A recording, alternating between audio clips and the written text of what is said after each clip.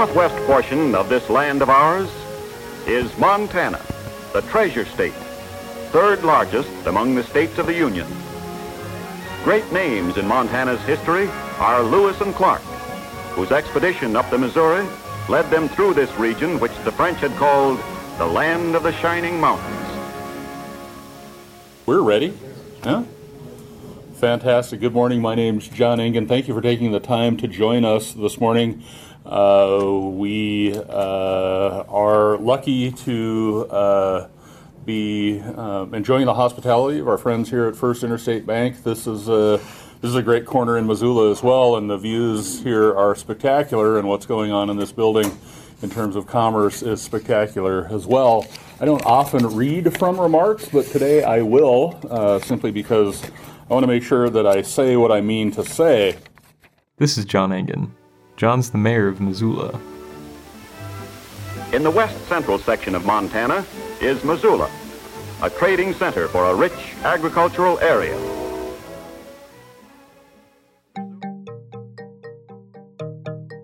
Missoula is a picturesque little city in western Montana. A very long time ago, during the last ice age, it was all at the bottom of a giant glacial lake.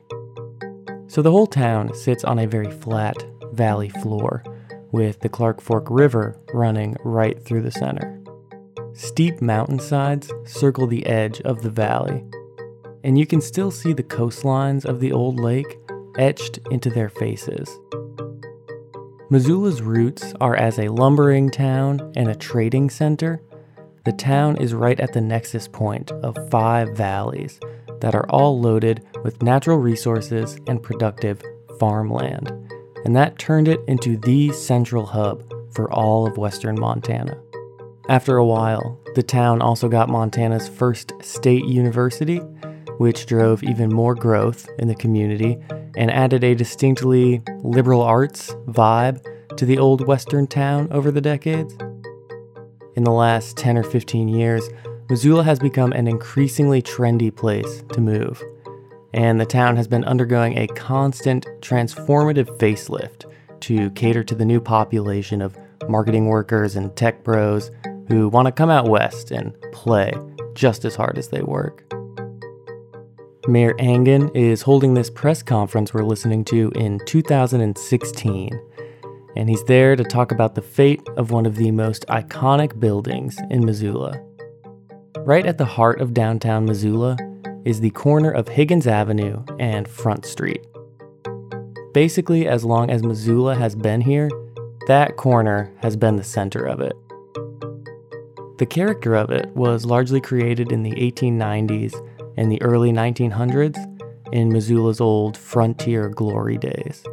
And a lot of the big historic buildings built there remained on that corner in some form or another into the 21st century.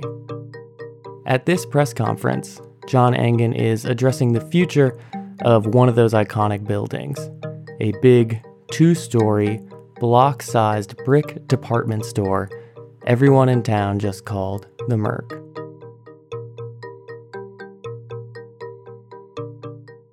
From the early frontier days into the 1960s, the Merc housed the Missoula Mercantile Company, a massive homegrown retail and grocery store that was the economic engine of the region. But at the point of this conference with the mayor, the Merc was essentially a vacant, old brick department store full of asbestos and dead pigeons. It had gone through a bunch of different owners in the latter half of the 20th century. So when I was a little boy in the 1960s, growing up in Missoula, Montana, the Mercantile was a place. I remember visiting the store with my dad, who's now gone, who would scour boxes of sink parts downstairs in the hardware department looking for that obscure piece that would make the weird sink in our little house on South 2nd Street work for another week or two. I remember sitting on Santa's lap upstairs in that building, and I have a picture of my dad who one year decided to sit on Santa's lap himself in an effort to make me laugh, and it worked. I remember the best piece of candy of my life, which came from a jar in the Mercantile that was surrounded by lots of other jars of candy, as I recall. It was an orange stick with white stripes. My mother bought it for me. She had one too, and I think it was her favorite piece of candy as well. And I remember years later buying shirts at the Bon Marché with my own money. Then as a grown-up married man, I bought furniture from the Bon. And even later, I bought a coat from Macy's, and I don't remember a lot about the building, frankly. But I remember the people and the place. I remember the time, the activity, the smells, the sounds, the tastes, the laughs, the smiles.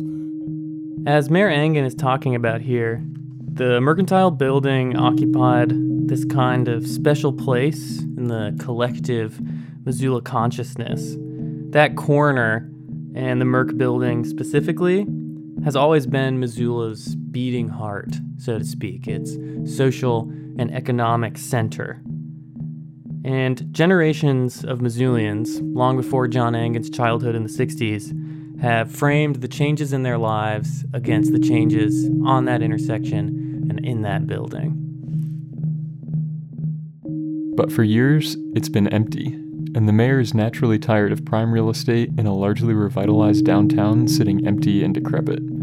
Those dead pigeons certainly aren't bringing in any property taxes. And if I had my druthers, which I don't, some days I would turn back the clock and I'd eat that piece of candy all over again as a little boy with my mother, or hold my dad's hand while waiting in line to talk to Santa Claus about my desires, or be the young married man buying furnishings for his first home. And if I had my druthers, we'd figure out a way to return an old cobbled together center of commerce to its former rustic glory. But after 6 years of folks kicking tires and dashing hopes, the practical matter is that the perfect is the enemy of the good. And what is before us is a good project. The project you're going to learn about today is a good project. I appreciate the emotion that comes with the idea of an old building coming down.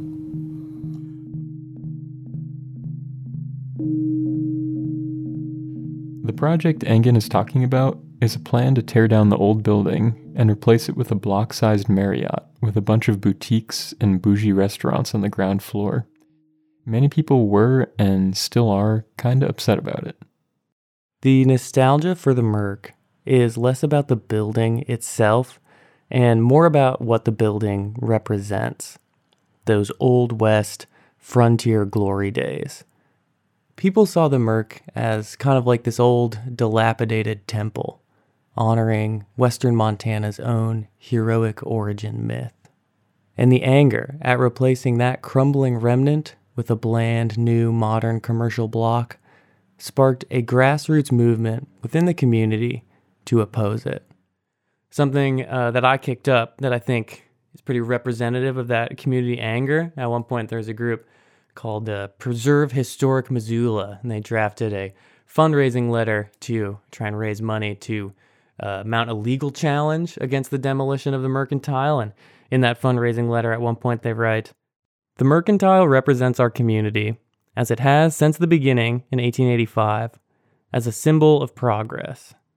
The current owners see Progress as an anonymous glass and brick chain hotel. Is this the character we seek in our downtown?" But the building is not the icon for me. That corner, though, is iconic. And the people who conducted their business there, the proprietors, the clerks, the customers, the bankers, the accountants, the corporations, the ne'er-do-wells, the folks who made that corner something, are gone. The building is empty, and its ghosts ought to be sad, because they're wont to haunt someone alive in a place that's vibrant. Inevitably, the developer's vision of progress was more persuasive to city government than a simple grassroots citizens movement. And within a year of this conference, the 150-year-old building was torn down.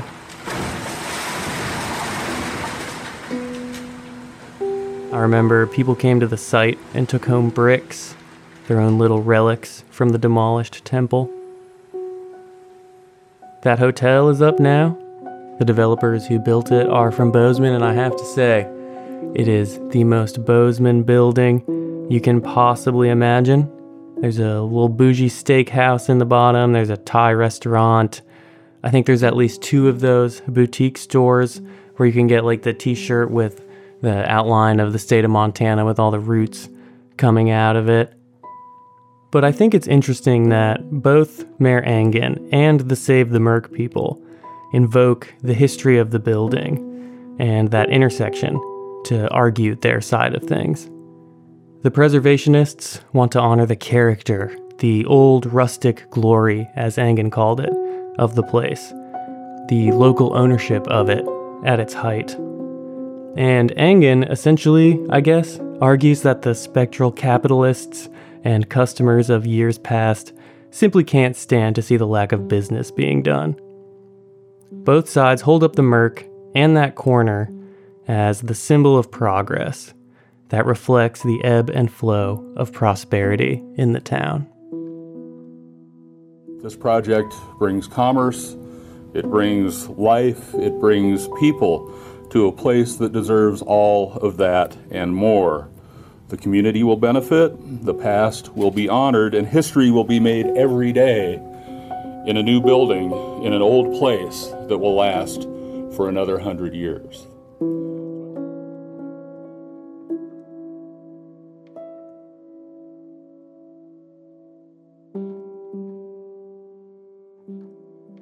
What happened to the Missoula Mercantile Building is pretty representative of what's happening across Montana right now.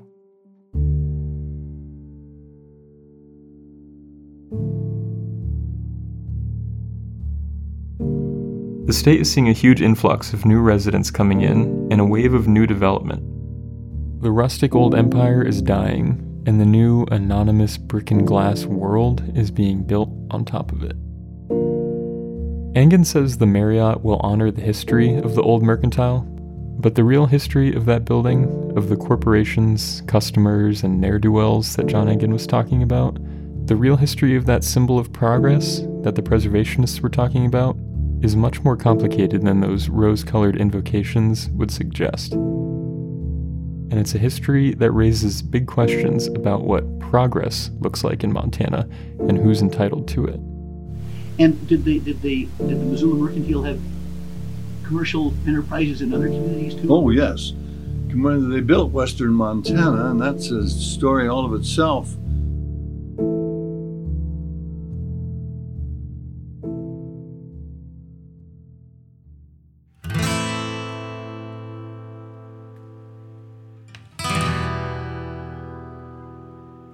I'm John Hooks. And I'm Matt Newman. And this is Land Grab.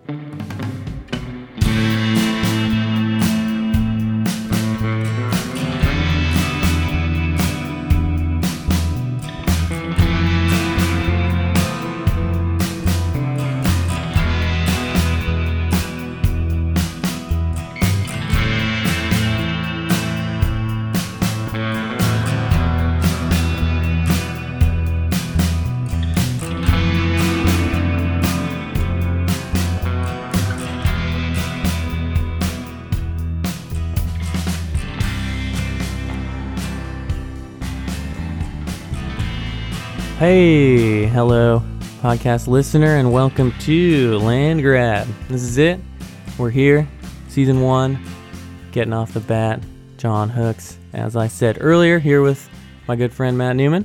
Matt here. Land Grab is a podcast about the history of Montana, the place, and the idea. We're hoping that by taking some deep dives into the rich troves of lore that are buried in Treasure State history, we can maybe reveal a thing or two about some of the current problems that are affecting the state. Because one thing about Montana history, it is nothing if not cyclical.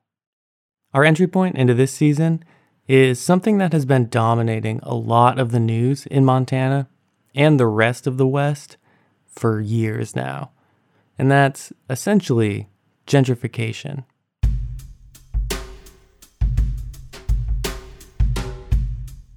I've started to hear people say, I'll never be able to buy a house in Missoula, Montana. Housing scarcity has been an issue in Whitefish for years. 50,000 people are expected to move to Bozeman in the next 20 years. An ever-growing tide of new residents has been moving into the famously unpopulated state for decades now, but it's really exploded over the last few years and during the pandemic especially. And these new residents almost always have a good deal more money than the average Montanan and want a lot of space for themselves that they couldn't get in whatever city they came from, but also want to bring all of the amenities of the city along with them.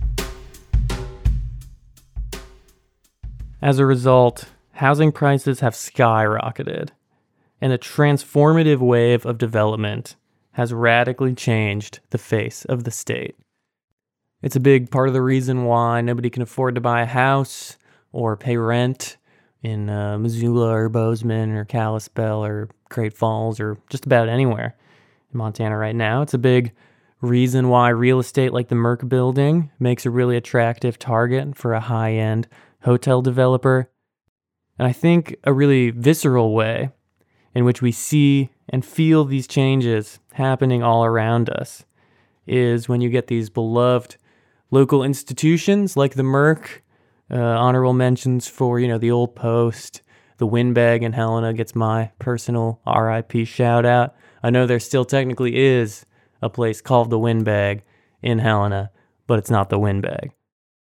But we have to watch these old beloved local institutions get torn down, and Montanans feel like a part of our soul, part of our history, a part of our memory built around and in those places goes down with them. We did a whole prologue episode that goes into a lot more depth about this stuff and its roots in Montana's historical mythos. You should check it out if you haven't. I won't say that you absolutely have to put the brakes on this episode and go back and listen to it. You can get everything you need out of season 1 without listening to the prologue, but it definitely will help expand some of the things that we'll be talking about here. For this first full season, we wanted to dig into the roots of these issues in Montana, to understand the origins of real estate in the West, and to look back to a previous time when a huge population increase and development boom radically changed the state in a short period of time.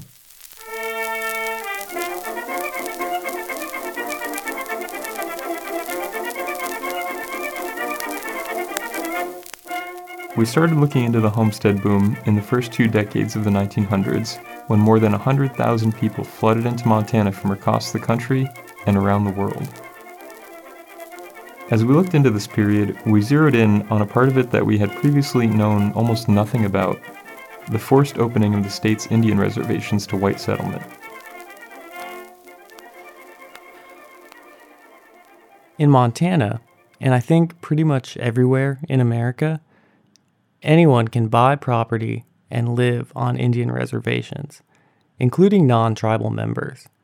In Montana, especially in non-reservation communities, I think that's mostly pretty much taken for granted as a fairly normal thing that no one even really thinks too much about. I remember learning the kind of sanitized explanation for why that is when I was in elementary school in Helena. My teacher had spent a couple years living on the Crow Reservation in Montana and spun the whole thing as this sort of progressive sign of reconciliation and cooperation after Montana's long history of conflict and colonization. But, as we're going to end up saying again and again throughout this show, the real history, the real explanation, is much more complicated than that. In order to open tribal reservation lands and the resources on them up to white farmers, businessmen, and the American capitalist way, the government pushed through laws designed to eliminate the communal ownership of indigenous lands, and instead divided the land to individual tribal members with small 80 to 160 acre plots, leaving the hundreds of thousands of acres, so-called surplus reservation land, open for white settlement. And make no mistake, this Allotment Act was specifically designed to assimilate indigenous people into white society to the point that they no longer existed as a distinct type.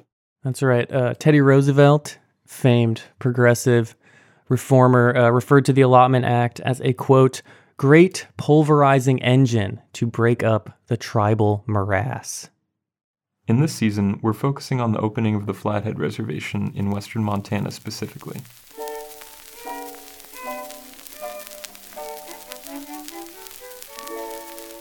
The Flathead Reservation is located in the southern part of the Flathead Lake region, just northwest of Missoula, and is the home of the Confederated Salish and Kootenai tribes. The reservation was formed by the Hellgate Treaty in 1855 and is characterized by two dominant natural features, the Mission Mountains and Flathead Lake.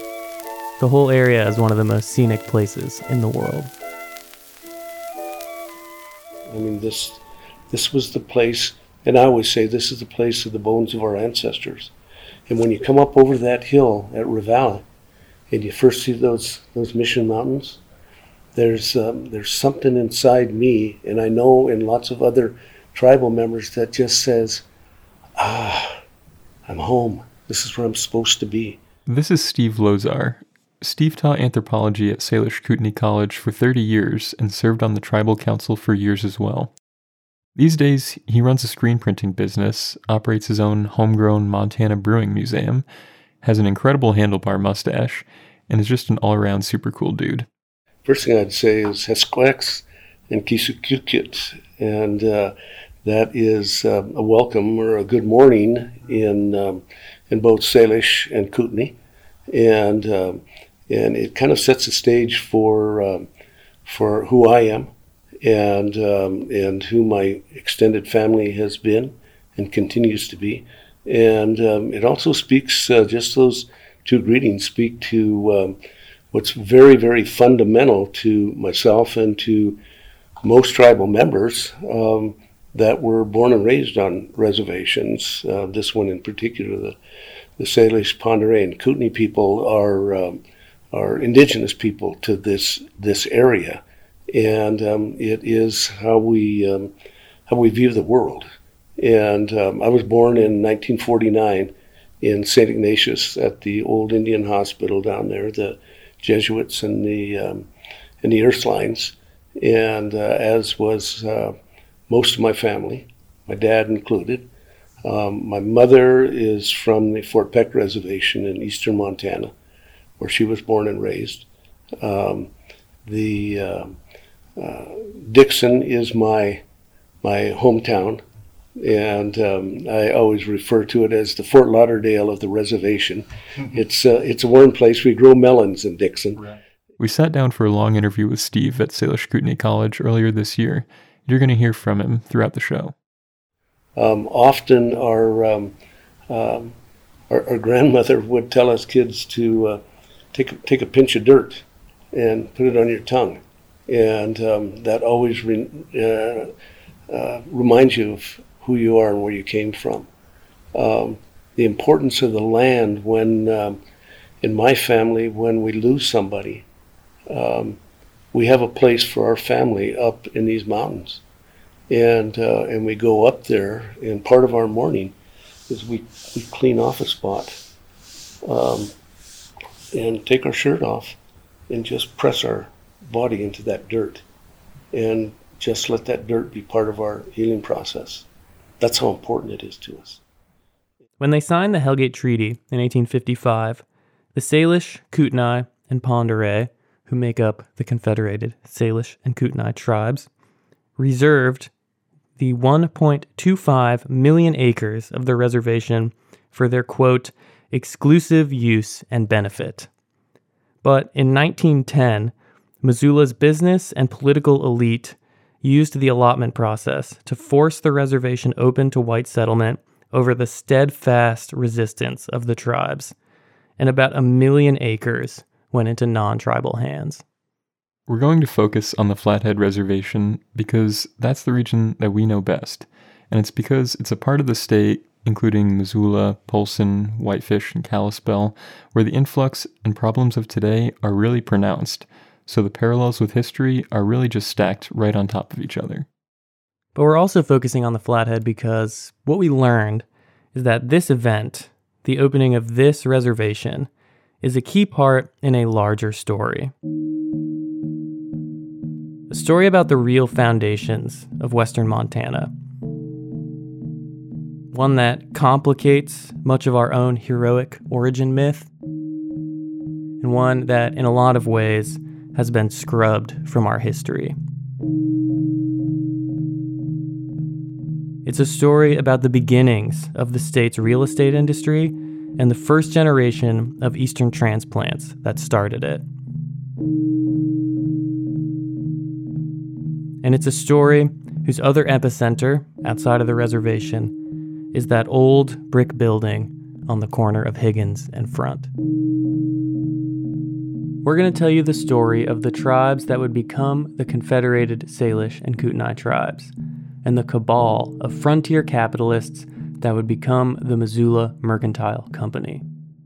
But more than that, we're going to tell you the story of the imposition of the 20th century in Western Montana. The 20th century we're still dealing with, still cleaning up after, and still in danger of repeating. It's a story that we've spent 6 months researching and reporting. We've talked to historians, scholars, experts, even normal people, and we've read thousands of pages of historical documents and scholarship. And we've spent many tedious hours collecting archival tape and looking over old correspondences in the archives, trying to decipher some hieroglyphic old cursive. You'll hear from a number of different sources in this show, and we'll introduce them to you as they come up. But at the start here, we want to say the sources that you'll hear from in this show are individuals, and they're speaking for themselves, offering perspectives based on their own experiences and expertise. If you want to stick around until the very end of the episode, we'll talk more about our sources and places that you can learn more about this stuff from. Throughout the show, we will also definitely be offering our own conclusions, interpretations, and even speculations, and those are all our own as well. One of the voices you'll hear throughout the show, who we got to introduce up top, is our sage old guide through Montana history, K. Ross Toole. We just call him K. Ross, because we like to think we're friends of his at this point. If you listen to the pilot, you've heard him already, but K. Ross is a Montana history legend. He ran the Historical Society and taught at UM for about 15 years. In the 70s and 80s, about half of UM students would go through his class, Montana and the West, in any 4-year period. In 1981, his final lectures were taped and turned into a series on MQTV.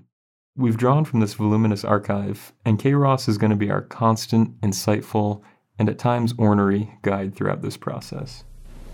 The professor of history tries, usually unsuccessfully, to be objective. I don't make any attempt to be objective in here at all.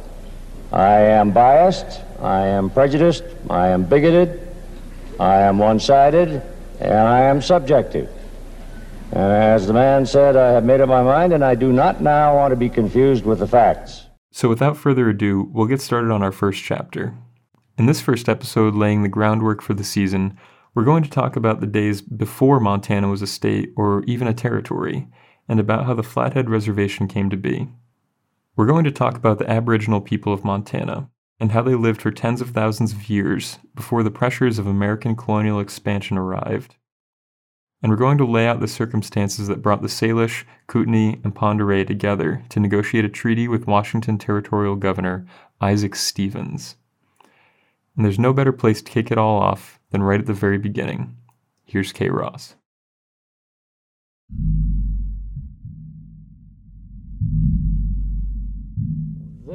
There are wonderful things that have happened in this state, and there have been heroic characters. You're going to hear very little about them from me.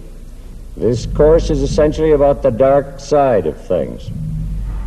There is a reason for that, and that is that good things don't need correcting, and bad things do, especially bad things that keep recurring in cycles.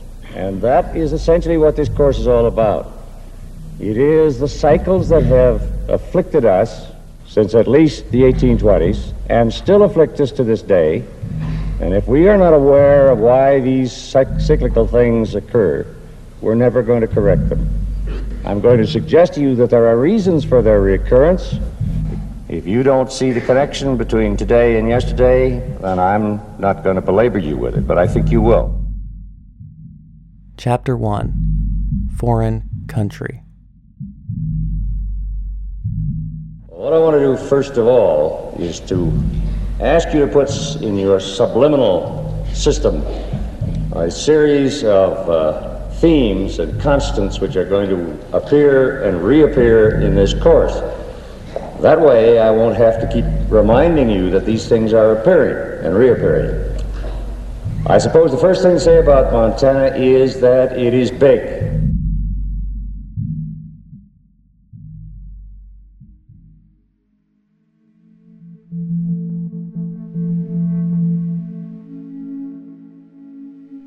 One day, only about 15 to 20,000 years ago, give or take, during the last ice age, the southeastern edge of the Quarteron ice sheet formed a massive dam of ice and rock more than 2,000 feet high across the Clark Fork River at the Purcell Trench near Sandpoint, Idaho.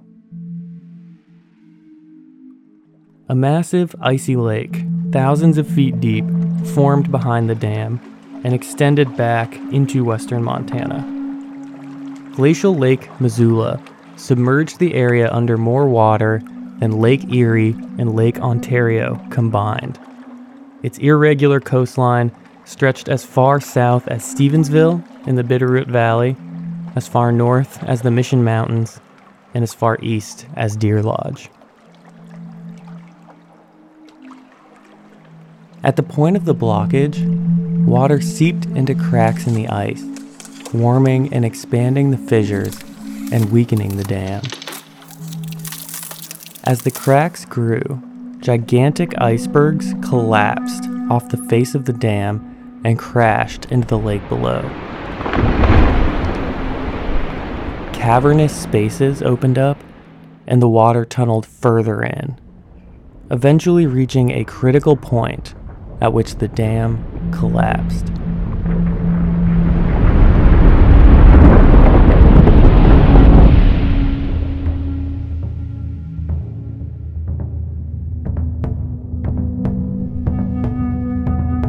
The flood that resulted was cataclysmic. More water than is currently contained within all the world's rivers burst forth from the breakage and tore across the landscape of western Montana, northern Idaho, and eastern Washington at more than 60 miles an hour. As it made its way west towards the Pacific Ocean, the flood obliterated almost everything in its path. The torrent of water was so massive that its roar could be heard for 30 minutes before it arrived. It stripped away millions of years of sediment in an instant and carved up the landscape of eastern Washington. The flood slammed into a bottleneck at the Wallula Gap near Walla Walla, Washington, and ricocheted back a 100-foot-tall crash of water that pooled throughout the Columbia River Basin. After it funneled through the gap, the water tore down the Columbia Gorge, ripping out the sides of the canyon. Then it flooded the Willamette Valley in Oregon, submerging the area that is now Portland under 400 feet of water and depositing millions of tons of nutrient-rich lake bottom sediment throughout the region. The flood then drained into the Pacific Ocean at Astoria, Oregon. The entire lake took only 48 hours to drain, and over the next 2,000 years, it refilled and drained again as many as 40 times. The story of those floods is written in the geologic record and the rugged landscape of the Pacific Northwest, but it was not accepted in the scientific community until 1942, when a geologist named Joseph Pardee published aerial photographs of giant ripples in the earth, 3 meters tall and 100 meters wide, on Camas Prairie near Hot Springs, Montana. But a different kind of record of the lake and the catastrophic floods exists in the oral tradition of the Kootenai, who tell of a great beaver dam bursting and creating the ripples. The Kootenai are some of Montana's Aboriginal people, tracing their roots in the area back to the beginning of time. The name Kootenai, however, is something of a misnomer. We say Kootenays today, but the word Kootenai doesn't really mean anything in the language.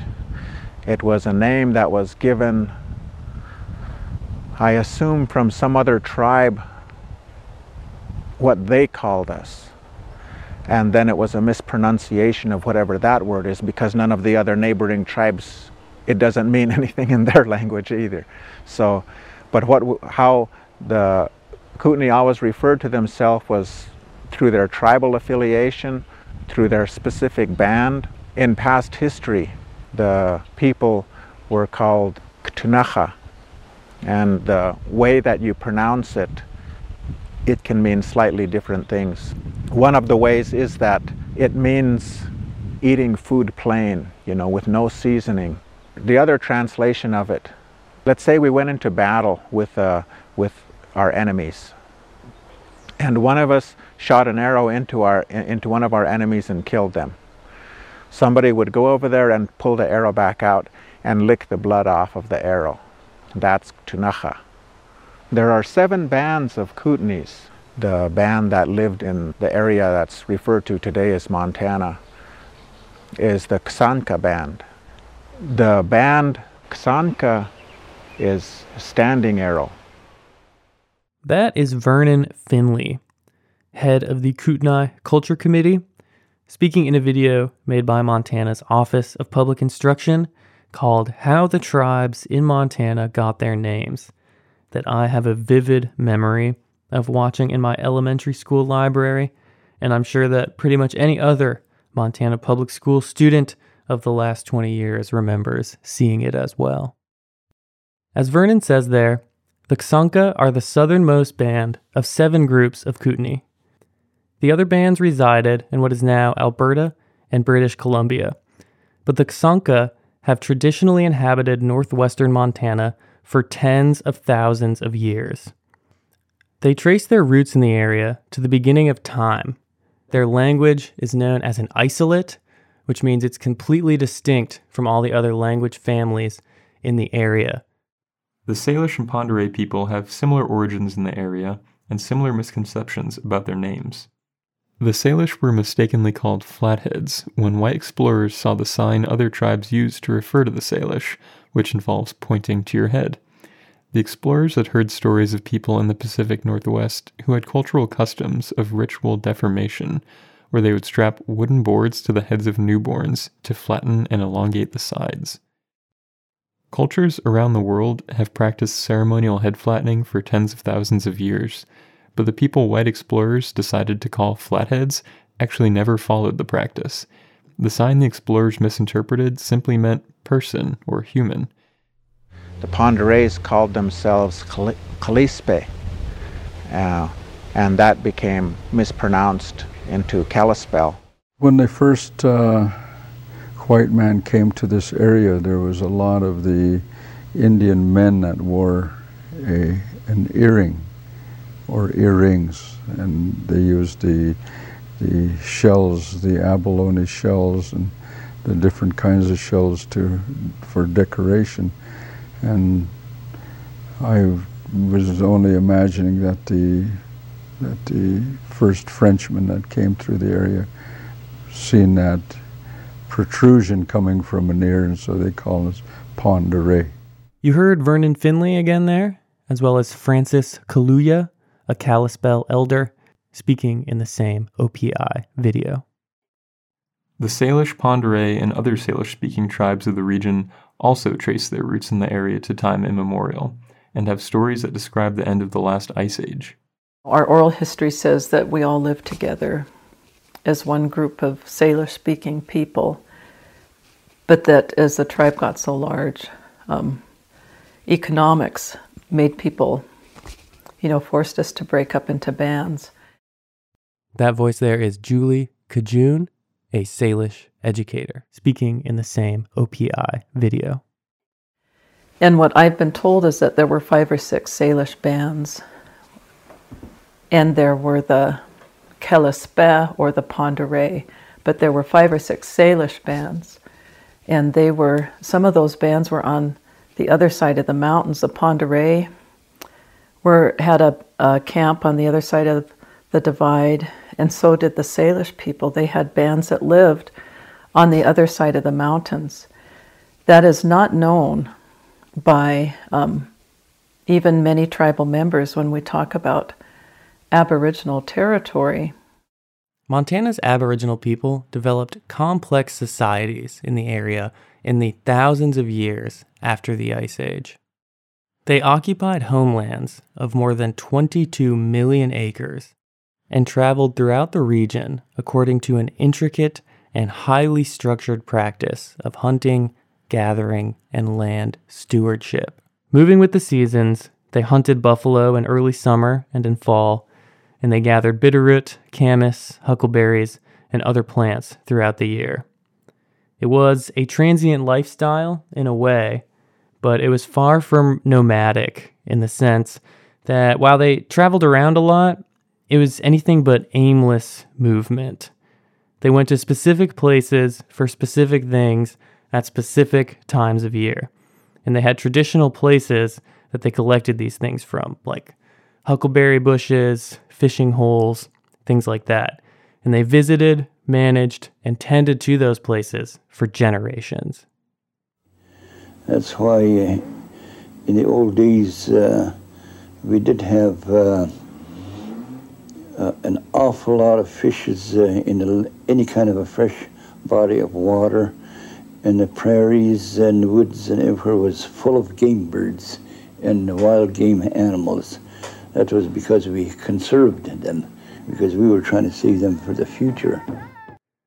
The Salish, Pend Oreille, and Kootenai were remarkably cosmopolitan and well-traveled for the time as well. The region had an extensive network of trails and trade routes, and they built expertly crafted light boats to sail around the intricate myriad waterways of western Montana. And they communicated with the other tribes in the region using a really fascinating universal sign language. This is a language that pretty much all tribes on the northern Great Plains and northern Plateau area knew how to speak, and it's fundamentally ancient. Nobody knows how old this language is, how it was developed, where it came about, but it was almost universally understood throughout the western United States. Beyond all this anthropological stuff, they were normal people with full interior lives who dealt with a lot of the same human condition stuff that we all deal with. They worked hard to provide for their families, educate their children, and better understand the world around them. And importantly, they created a society in which every member's basic needs were met.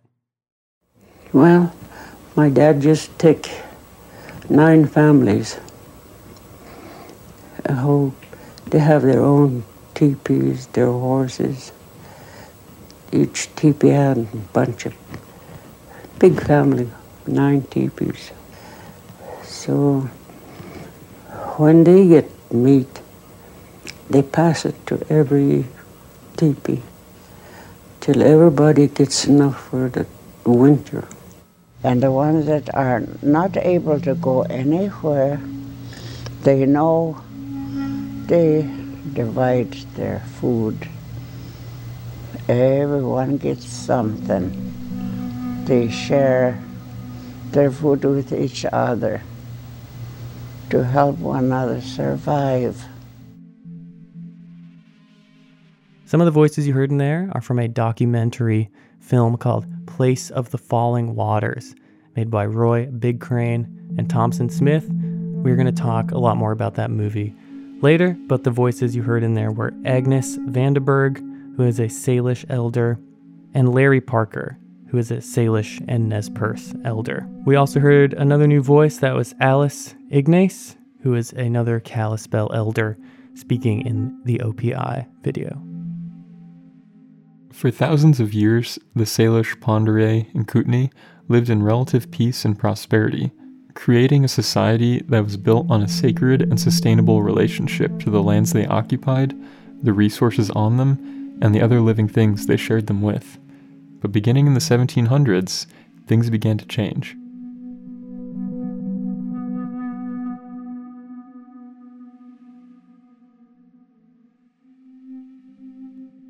We're going to take a short break here, but before we get to that, here's a short story from Steve Lozar that I think really puts a lot of the stuff we've been talking about into context. See you on the other side of the break.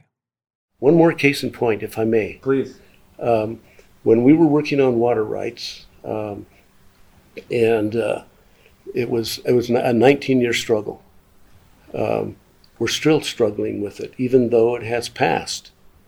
But we had a public meeting with about 400 people here in Polson. The place was packed, standing room only. There were a handful of we tribal councilmen, but we just wanted to hear from the public on the issues of water rights. But some of these people in this public place, they were unbelievable. And they'd get up and go to this microphone, and we chose to just listen. That's what we asked them.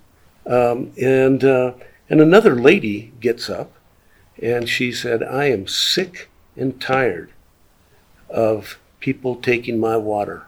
I'm sick and tired of it. I'm an old-time Montanan, and I'm not going to let it happen. These Indians are not going to take my water. It's happened to me 3 times, she said. I lived in the San Fernando Valley, and they came in and started taking my water there in the San Fernando Valley, north of LA there. Mm-hmm. And she said, and I was sick of that, and so I moved. I moved to Klamath Falls, Oregon. Klamath tribes are there. The same thing happened there. They came and tried to take our water, and I was sick of that too. So I've moved here to Montana, and nobody's going to do it to me here in Montana. I'm a longtime Montanan. I live in Big Fork, and I've lived there for 8 years, and that was the end of it for me. I just couldn't. This is nonsense. Mm-hmm. And so I took the microphone, and I said, I just want to make this clear, is that 8 years, at least to me, is not a long period of time. As Salish and Kootenai people, we've lived on this very reservation that you're talking about. The geological record and the archaeological record says we've been here for 14,000 years. My ancestors looked down, their eyes looked down on glacial Lake Missoula. My ancestors. And we know that lake emptied 10,000 years ago. So it's hard for me to understand someone saying 8 years makes them a long. And all of that time we were stewards of this water. It was 14,000 years. Not a sound in that big meeting room. But that's kind of the perspective that we come from. We are stewards, and we've been here for generations. And so these are the very people threatening to take our homeland, and that are taking our homeland. Painful.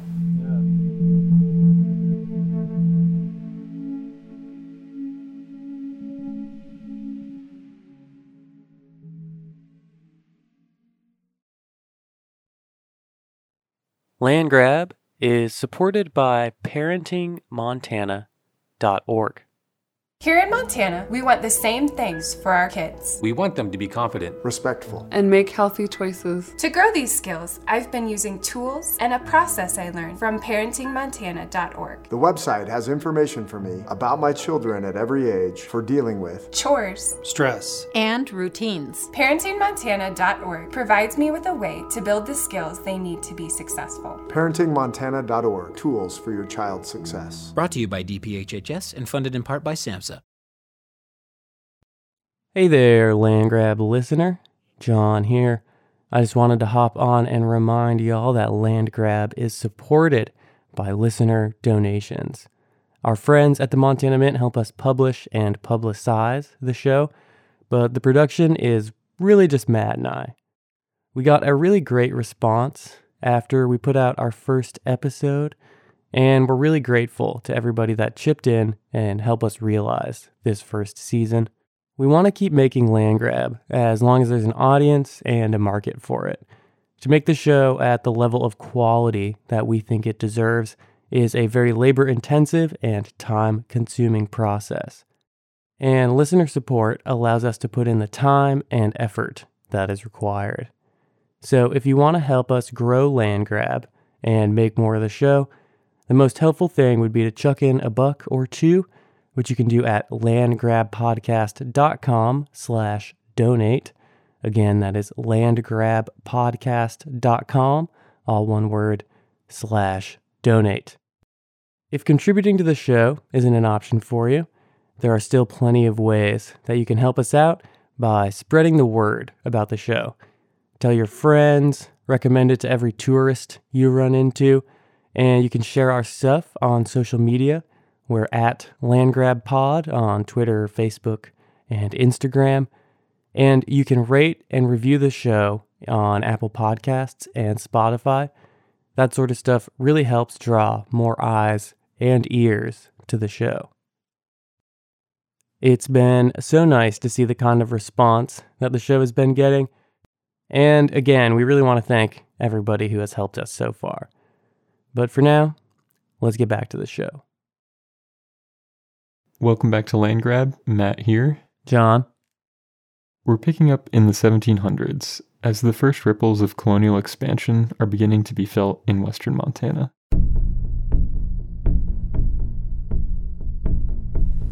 Now mark this very carefully. Not a single tribe of Plains Indians, that is east of the Continental Divide, was located in Montana on the plains prior to 1600. Not a single Indian tribe. What had happened? Well, what had happened is a kind of a domino effect, or a marbles in a tube effect. As the tide of European settlement spread on the eastern seaboard, it pushed the tribes in the area west, which in turn pushed on the tribe immediately to their west, and on and on and on and on. So that very shortly after the beginning of settlement on the Atlantic coast, violent upheavals and changes were taking place among the Indian people on the Great Plains. And a ripple effect of displacement advanced westward toward Montana. The Salish, Pend Oreille, and Kootenai soon found themselves facing competition from other tribes, including the Blackfeet, for the buffalo hunting grounds east of the Divide. At the same time, waves of foreign disease began sweeping through, devastating all native populations. The acquisition of horses and guns also increased the frequency and lethality of conflict.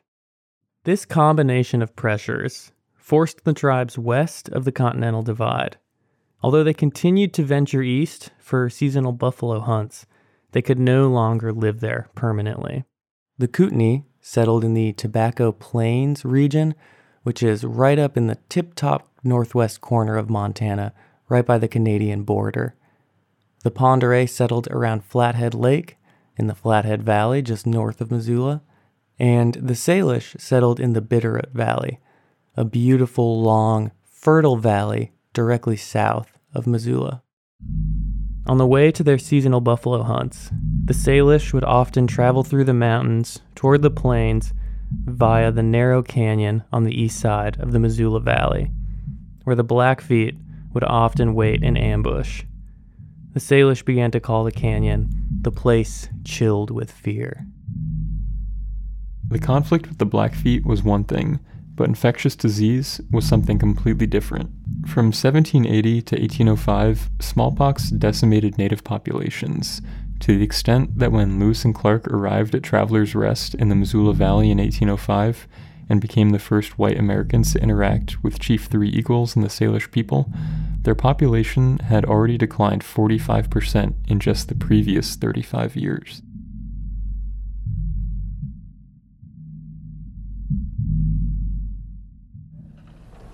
The white man is bound to get here, isn't he? So I'll get him here in a hurry.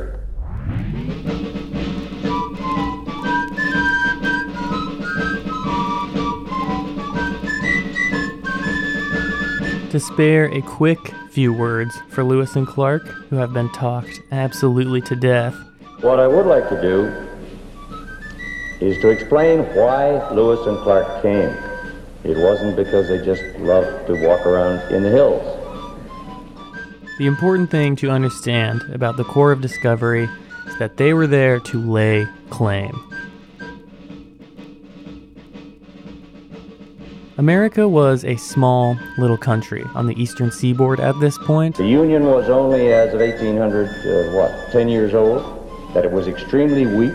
But its westward border, which was the Ohio River Valley and Trans-Appalachia at this time, was being pushed farther and farther west toward the Mississippi every single day.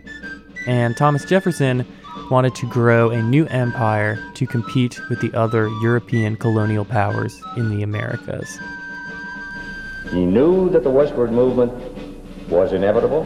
He knew that wherever, whatever, whoever was in front of the westward moving Americans would either clash with them or the Americans would join, either the Spanish or the French. Jefferson saw in the failure to control the West the disillusion of the Union.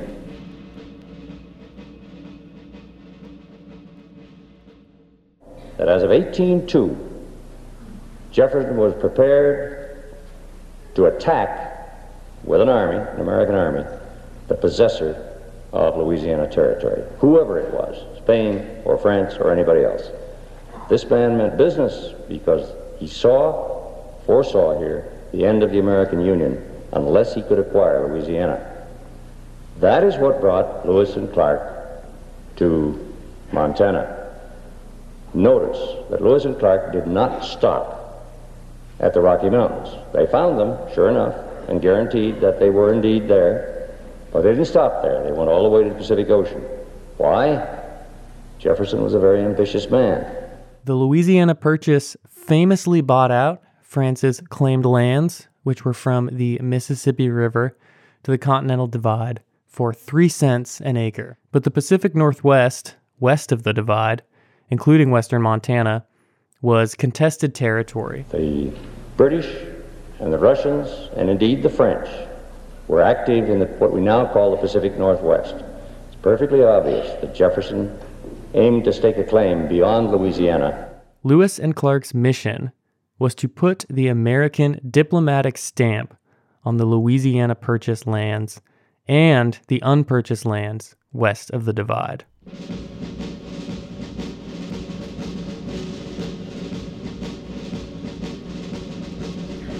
Now, the expedition reached the mouth of the Yellowstone River on April 25th, 1805. It spent a month at Great Falls. It reached Three Forks on July 25th, left Montana via Rollo Pass in August, returned to Montana July 1st, 1806, returned to Yellowstone River August 3rd, got back to St. Louis September 3rd, 1806. Now, that's a somewhat speeded up version of the trip, but that's all we're going to do with it. There are 100 maps. Go get them and go look at them. The expedition resulted in the following consequences. There was a vast body of geographical knowledge now loose in the east about Montana. The contacts with the Indians, with the exception of the Blackfeet, which I'll talk about in a moment, was established, and it was universally friendly, which mattered. There was, as I say, a heightened interest in and understanding of the West in all of the East. And firm diplomatic, I shouldn't put this one last, really, I should have put it first, a firm diplomatic claim on all of the trans-Mississippi West. And it was clear by the time that they left that they had successfully blazed the trail for the American way before they even got back to St. Louis. Now, when Lewis and Clark were on their way quite close to St. Louis in 1806, they encountered between August 3rd and August 20th, no fewer than 11 fur parties bound up the Missouri River.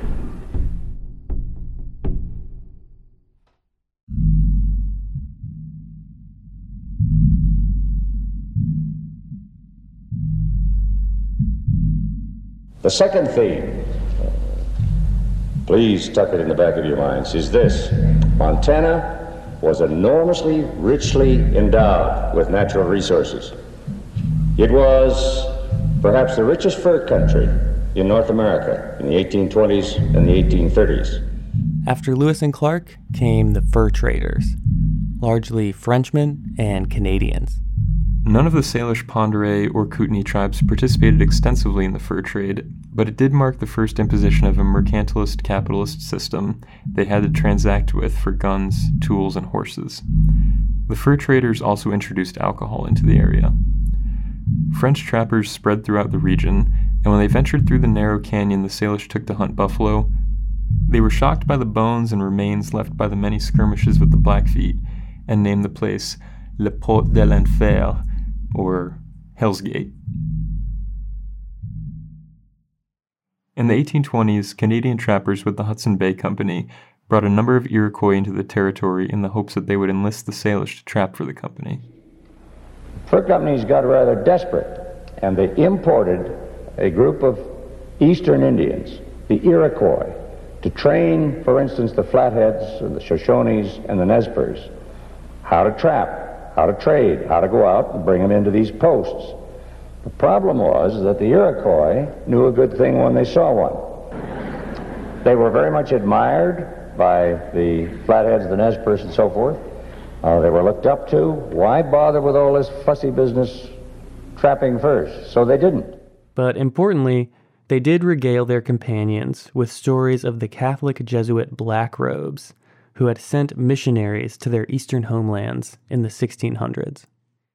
The stories of the Iroquois reminded the Salish of a vision held by a leader named Shining Shirt in the late 1700s that prophesied strange men in black robes that would come and teach the people a new power. Seeking the help of this spiritual power in their conflicts against disease and the Blackfeet, the Salish sent out 4 delegations to St. Louis to search for the Black Robes in the 1830s. The first 2 expeditions died or were killed, and the third one reached St. Louis and earned a promise that the missionaries would be sent, but those missionaries never materialized. Finally, in 1841, after the 4th delegation, Father Pierre-Jean de Smet arrived in the Bitterroot Valley and established the St. Mary's Mission by Stevensville. De Smet is a remarkable man, an enormously courageous man, usually wandering around with a single pack horse in the Rocky Mountains. He was peripatetic. He was antsy. He couldn't stay in one place. He was constantly moving. And once the mission construction was started in September 1841, not a good time to be wandering around in the mountains. He takes a pack horse and goes over to Fort Vancouver to get seed to bring back for the Flatheads to plant.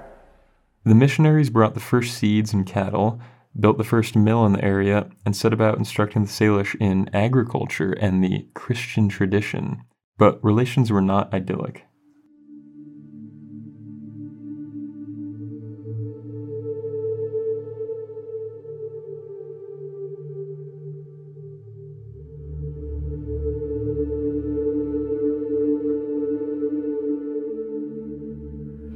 The Indians religiously attended Mass. The chapel was a big one. It could seat 500 people. They learned the Lord's Prayer in English, the Hail Mary, the Credo, the 10 Commandments, the acts of faith, hope, charity, and contrition. And all was proceeding well. Marriages were sanctified in the church, and they insisted on agricultural pursuits and tried desperately to get the Flatheads to stop going out on the annual buffalo hunt. Very shortly after the Jesuits arrived, they became convinced that the only way to convert the Salish was to have them settle in one spot so that they could teach them Catholicism, but also replace the hunting way of life with an agriculture basis of life.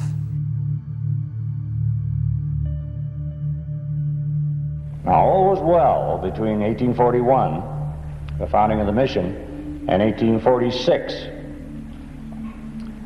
In 1850, the mission was abandoned completely, and this split between the Jesuits and the Flatheads is known as the Flathead apostasy.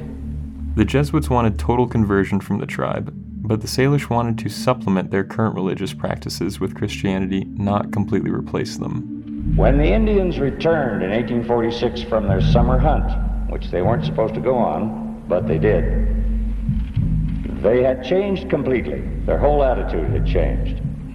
Father Revalle, who was one of the priests at the mission, put it this way: we were not a little astonished. They took up their old-time barbarous yells, which we had not heard since we first came among them. They drew off with their lodges.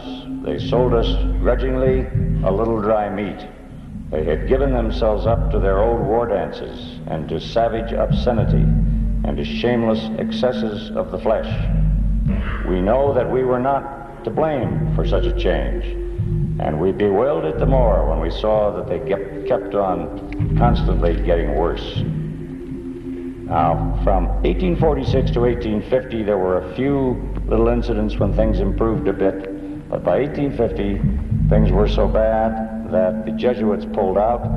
They sold the mission which became Fort Owen, to Major John Owen, a trader who established a trading post.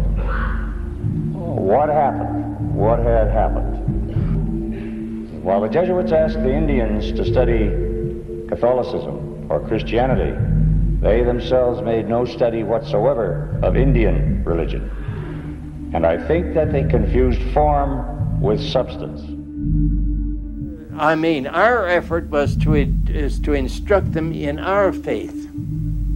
And so the Indian faith was very secondary, and it didn't really, we didn't make much effort to learn it, because we were trying to teach them the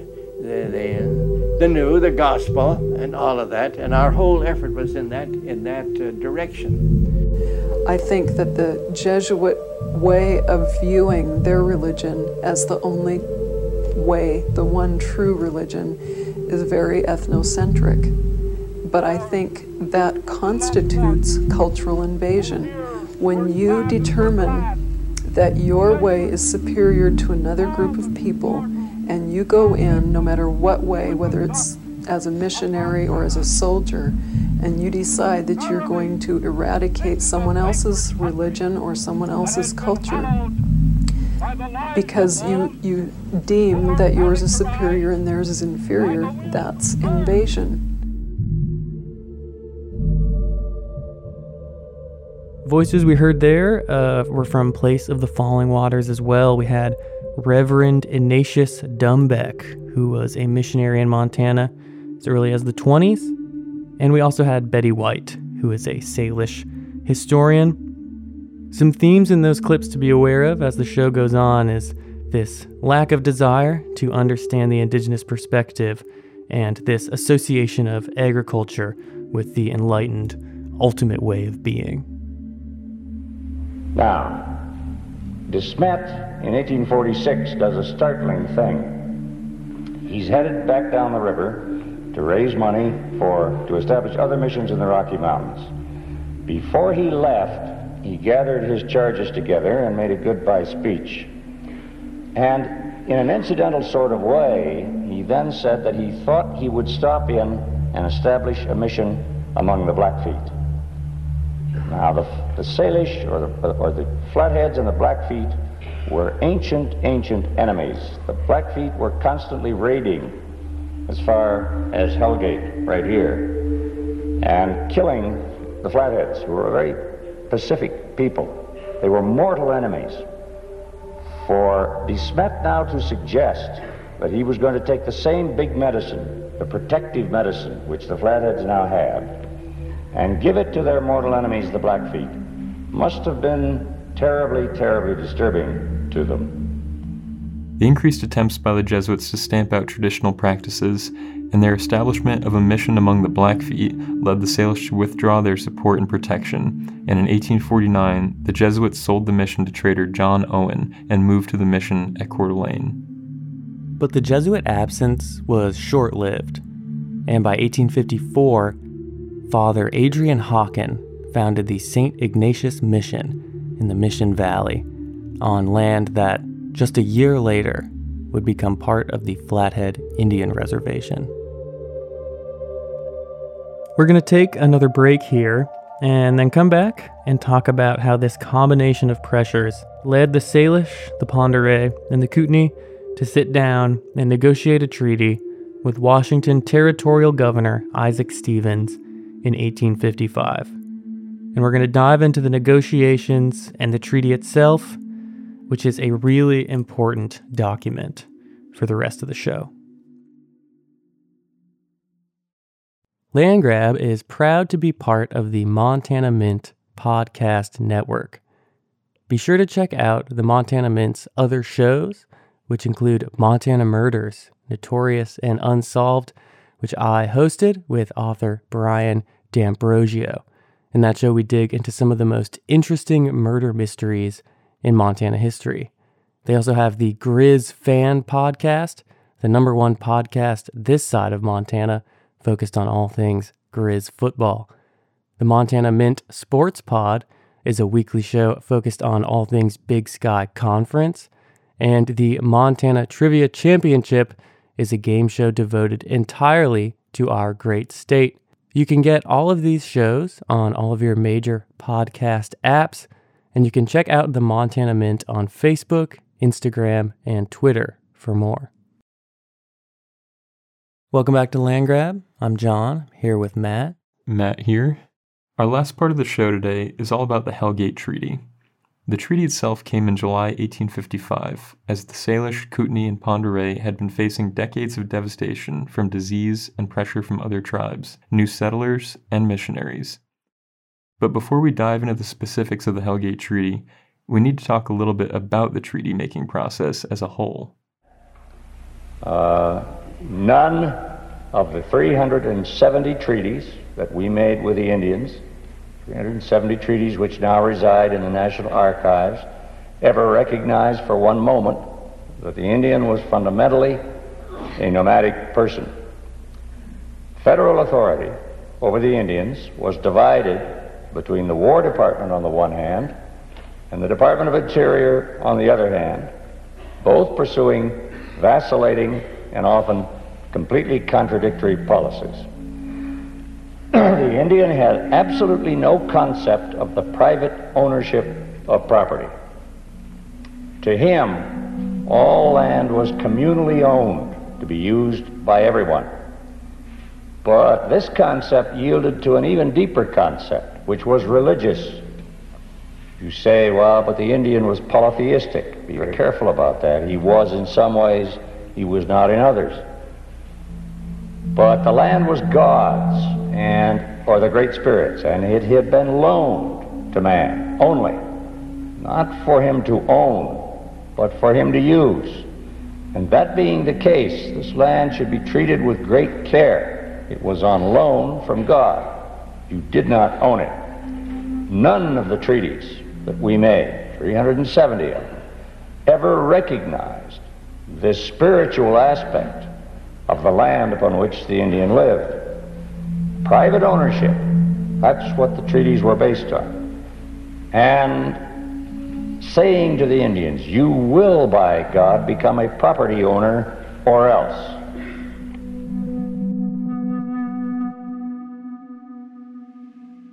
When the original 13 American colonies gained independence from Britain, the federal government was given the authority to negotiate treaties with indigenous tribes as sovereign nations.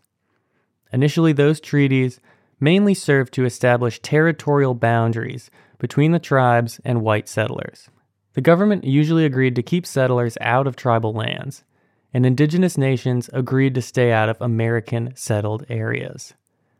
But the American government quickly set its sights on expanding its territorial holdings across the continent as soon as it possibly could, as we touched on earlier with Lewis and Clark and all that. and they needed a mechanism to secure title to vast swaths of indigenous land. Things fundamentally changed with a series of Supreme Court rulings issued by Chief Justice John Marshall in the 1820s that defined the relationship between tribes and the American government as resembling, quote, that of a ward to his guardian. These rulings bestowed a one-sided plenary authority where the government gave itself license to act on these tribes' behalf. Treaty making beyond that point changed into a means by which the government extinguished indigenous nations' title to vast tracts of their homelands and confined them onto protectorate reservations under federal authority. It was within this broad aim of land acquisition that Washington Territorial Governor Isaac Stevens arrived at Council Grove in the Missoula Valley in July of 1855 to negotiate a treaty with the Salish, Pend d'Oreille, and Kootenai.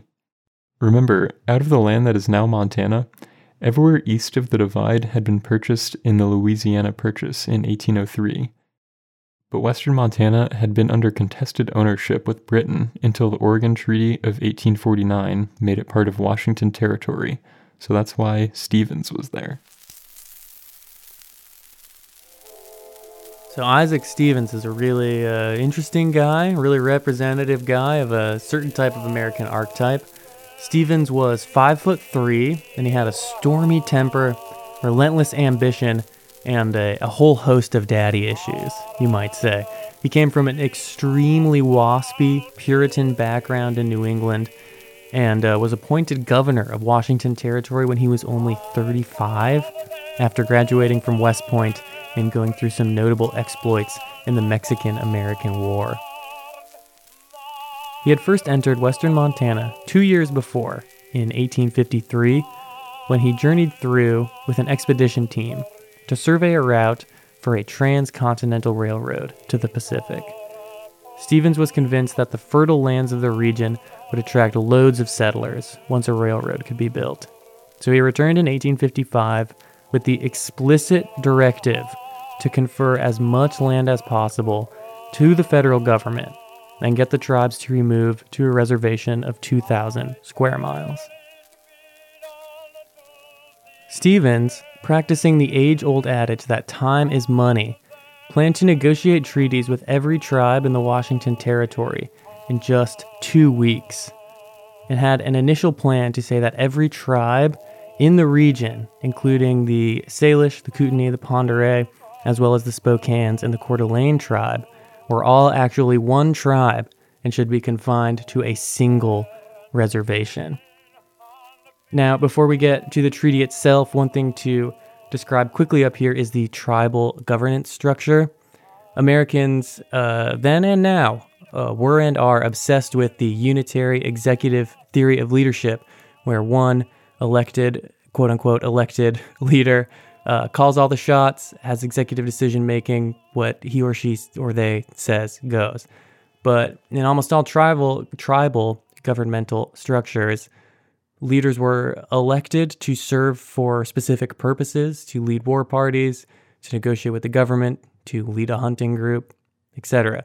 But the decisions that tribes arrived at, especially major decisions like this, were communally arrived upon. So when you hear about treaty negotiations, when you hear throughout the rest of the show about other negotiations the tribes go through, they may be presented as the words or the opinion of one leader, but in essentially every single case, these are communal decisions reached through some kind of consensus among the whole community.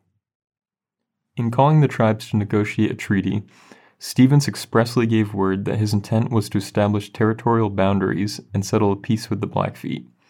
With that understanding, the tribes selected leaders to represent their positions and met with Governor Stevens. Yeah, the three signatories on the Hellgate Treaty, the de facto leaders, if you will, were Chief Victor of the Salish, who was the direct son of Three Eagles, the chief who met Lewis and Clark.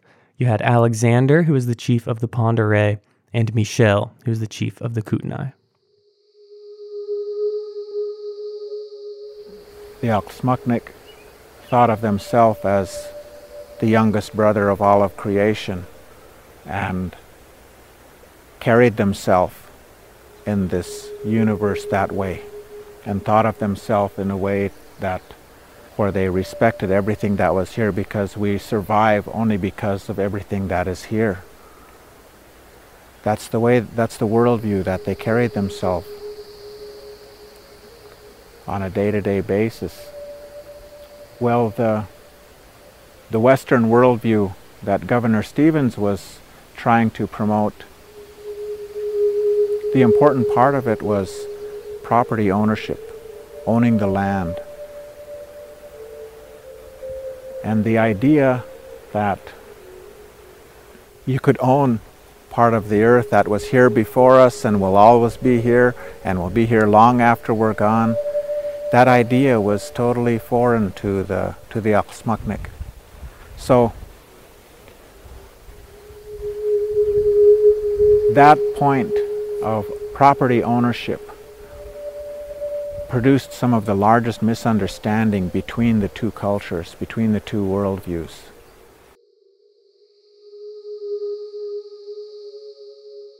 It was much to the surprise and even the chagrin of tribal leaders when Isaac Stevens brought up the subject of land cessions on the second day of negotiations. Tribal leaders rejected the idea out of hand, and you can understand why. As they saw the situation, they were there to talk about a peace with the Blackfeet. They had never gone to war with the settlers or the government, so why should they have to sign a treaty and give up so much land? But Stevens persisted, promising the tribes that if they agreed to establish reservations, they could live their traditional way of life without interference from the government, settlers, or the Blackfeet. Now, when the Kootenai chief came down to Council Grove to the treaty negotiations, the important thing to him for the survival of his people was to be able to continue on, to go where he wanted to go and gather throughout the territory, go and gather all of the foods and the medicines, and to do all of the traditional practices that they had always done, and to survive in the same way that they always had. Their travel was being restricted and everything at that point, and so what he wanted to do was to make sure that he establishes that part of it, that right. And the other part in concession, he was willing to say, okay, then you go ahead and say you own the land, you own the trees, you own the rivers, you go ahead and say you own the land. As long as we can continue to do what we always have done, and you can do what you want to do, and as long as we coexist in peace together, and you stop killing us, then it can work. And that was the view that he brought to the treaty negotiations. After 7 long days, the tribal leaders reluctantly agreed to the deal that they understood Stevens to be proposing and signed the Hellgate Treaty. So in the Treaty of 1855, I once had somebody ask me, well, where's your title to the land? Well, my title to the land is the Treaty of 1855. That voice you're hearing is Dan Decker. Dan was a lawyer for the CSKT for many years, and this audio is from a presentation he gave back in 2010, marking the 100th anniversary of the allotment of the Flathead Reservation. But it's an interesting document. It was a negotiated treaty whereby tribes gave up land to the United States so the United States could get title in that land. And in return for that was a guarantee that a portion of that land would become permanent tribal homeland. The tribe's decision to sign was due to the pressures they faced and the promises that Stevens made them. They understood that they were giving up exclusive use of millions of acres of their traditional lands, but they believed that they were securing their reservation as a lasting, sovereign homeland where they could live their traditional lifestyles. We reserved this ground, this holy ground, for ourselves. And we did that by negotiating with the federal government. We didn't make war on them, and they didn't make war on us, but we could see what was happening. We're studiers. We look and listen. And so we reserved this reservation, and we reserved it for ourselves for as long as the grass grows and the winds blow.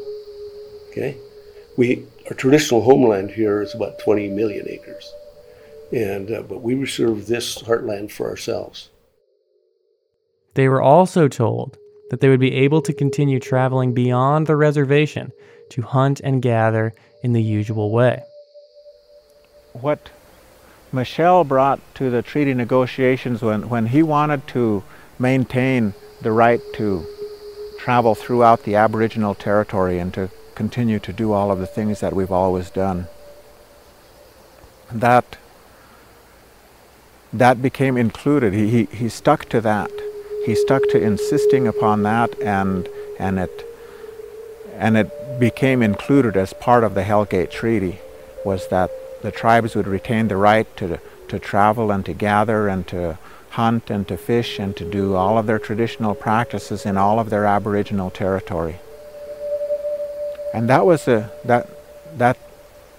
huge part of the treaty that has very significant impact on us today. The treaty also held provisions that required the government to build a school, a sawmill, and a doctor's office, and provide education and vocational training to the tribes.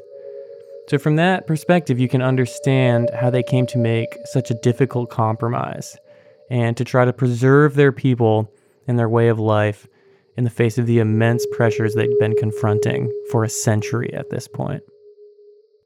But the agreement the tribes believed they were signing, and the one that Stevens wrote down on paper, were dramatically different.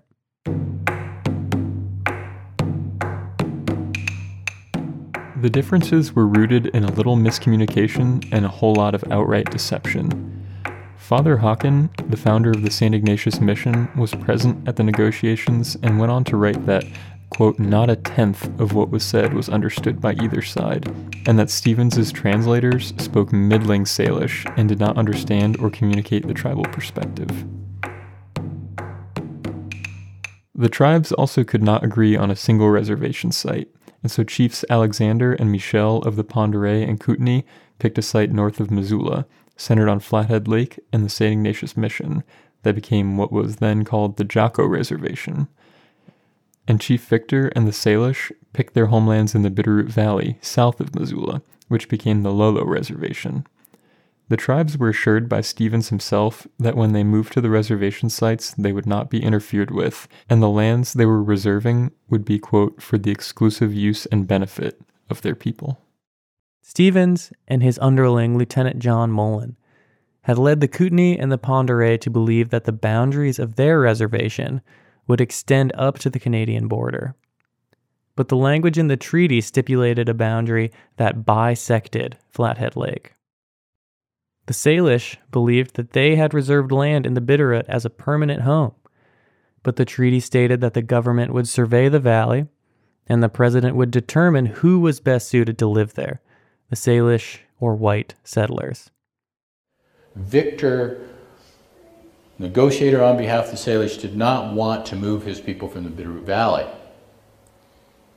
The way to get him to go along with that was to say, as the treaty did, well, that might be possible. We will survey the Bitterroot Valley. And if the president determines that it's fitting for a reservation for you, a reservation may be surveyed out of the Bitterroot Valley for the Salish people. The other thing was that people were not to settle in the Bitterroot Valley until that commitment of the treaty was fulfilled. That wasn't fulfilled. People started settling in the Bitterroot Valley. Stevens also took it upon himself to insert an obscure clause into Article 6 of the treaty, reserving the right for the government to allot lands within the reservation according to the same terms of a treaty made with the Omaha tribe of Nebraska 2 years before. The record of Hellgate Treaty negotiations shows that this article was never proposed or explained to the tribes, who had likely never even heard of the Omaha tribe, let alone become familiar with the nuances of their treaty with the federal government. Those ambiguities, contradictions, and falsehoods would cause decades of tensions and struggle for the tribes that began immediately after the document was signed. But Stevens would not be around to see it. He negotiated his treaty and he left as quickly as he could. Before 1855 was over, he had instituted martial law in the Yakima, Washington area as he led a brutal 3-year war against the tribes of northern Idaho and eastern Washington. And on September 1st, 1862, Stevens was killed by a Confederate bullet to the head as he led his Union troops in a charge against some Confederate ramparts during a massive thunderstorm in the Battle of Chantilly in the Civil War. But while the Hellgate Treaty was signed in 1855, it was not ratified by Congress until 1859, placing the tribes in a state of limbo. A year after the treaty in 1856, Frank Woody, James Holt, Bill Madison, Pork West, and a man with the last name of Jackson arrived to build the first permanent white settlement in the Missoula Valley. Near the mouth of the canyon, the Salish and the Blackfeet would ambush each other in. John Mullen met them a few years later in 1859 when he built his military road through the valley along the trail Salish people had taken for generations along the road to Buffalo. And in 1860, Frank Warden and C.P. Cap Higgins loaded up a pack train of mules in Walla Walla, Washington, and led it over the mountains into the valley, bringing the goods to furnish the store they intended to build. When they arrived and opened their store, it signaled the founding of the settlement they called Hellgate. 2 years later, Granville Stewart and his brother James found gold in what they aptly named Gold Creek by what's now Garrison, and a new age in western Montana was born. But the thing that it is imperative that you remember is this, that it was the miner that the farmers came to feed, it was the miner that the merchants came to sell to, and that the thieves came to steal from. And when you have merchants and farmers and thieves, as you well know, you have what we commonly call civilization.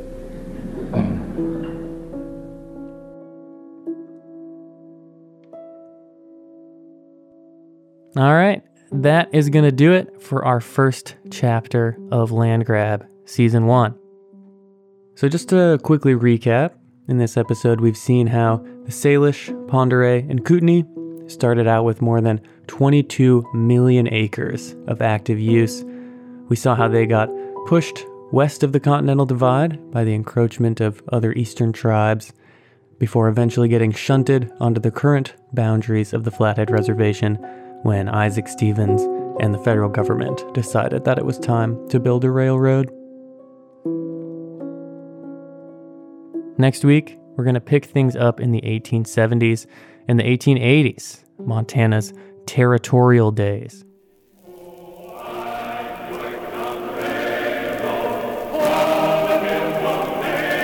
We're going to meet the murderer's row of frontier capitalists that will propel the young territory of Montana into a new age and put the Lolo Reservation of the Bitterroot Salish under attack. Your podcast is Land Grab, right? And that the biggest land grab of all is the Northern Pacific Land Grant. 16% of the best land in Montana was given to the Northern Pacific Railroad.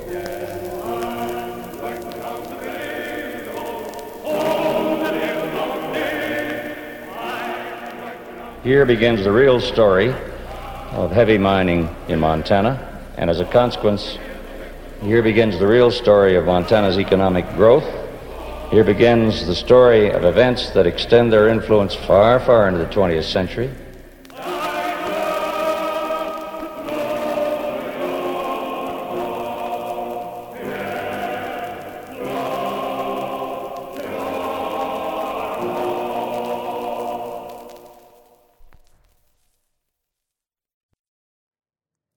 Thanks so much for listening to the first chapter of Land Grab Season 1. Please make sure to subscribe to the show wherever you're listening so you don't miss an episode. If you like the show, please do rate and review us on whatever platform you're listening on. It really does get more eyes and ears on the show. You can also find us on Twitter, Instagram, and Facebook at LandGrabPod. A reminder that we are a donor-supported show. So if you would like to hear more, if you would like to know more about these things, if you want more land grab, please do consider making a contribution on the website. If you've stuck around to hear about our sources for this chapter, I'll get into that for y'all now. Since this chapter largely deals with the pre-colonial history of the Salish, Pend Oreille, and Kootenai, it's probably best to start off by saying that we have worked hard to make sure that our understanding of Indigenous history and the understanding we present in the show is based on what we learned from Indigenous people and Indigenous sources as much as possible. To learn about the history of the Salish, Pend Oreille, and Kootenai, the absolute best place to start with is with the published materials from the Salish Kalispel Culture Committee and the Kootenai Culture Committee. Regarding the things that we covered in this chapter, there are a few of their books that I would definitely recommend. The Kootenai Culture Committee has a book called Ktunaxa Legends. Ktunaxa is spelled Ktunaxa, that explores the origins and the long history of the tribe. The Salish Kalispel Culture Committee has a great book called A Brief History of the Salish and Pend Oreille Tribes, and another one called The Salish People and the Lewis and Clark Expedition, that give a great account of pre-colonial Montana. Some other places to learn about Indigenous history in Montana are the Office of Public Instruction's Indian Education for All website, which features tons of great video interviews with experts and educators from all of Montana's tribes. Another great website is the CSKT's Natural Resource Department's online education portal, which has tons of resources to learn about the ecological history of the tribes and Western Montana. We'll link to both of those in our show notes. If you're looking for some denser, academic-type reading, I'd recommend two pieces of scholarship. First, a dissertation by Heather M. Cahoon called For Better or For Worse: Flathead Indian Reservation Governance and Sovereignty. Heather is a member of the CSKT, a poet, and the director of the American Indian Governance and Policy Institute at the University of Montana, and her dissertation is a thorough and engaging look at the history of the tribes through a governmental lens. Another dissertation I'd recommend is a paper by William F. Arnold called As Long as the Water Falls, an ethno-historical study in the socioeconomic underdevelopment and cultural identity of the Confederated Salish and Kootenai tribes, using the events leading up to and surrounding the construction and future control of Kerr Dam. Thanks so much for listening, and we'll hope to see you next week for Chapter 2. Land Grab is written and produced by me, John Hooks, along with Matt Newman and Rory Murphy over at The Mint. I'd like to thank everyone who has helped us as we've worked on this thing, all the friends and family and colleagues who have helped and encouraged and advised us as we've worked on it. I'd also specifically like to thank Ken Toole, Steve Lozar, Thompson Smith, and Roy Big Crane for all giving us invaluable insights and materials that have made the show what it is. I also, of course, have to deeply thank everyone who has chipped in and contributed to the show so far. Your support has been invaluable.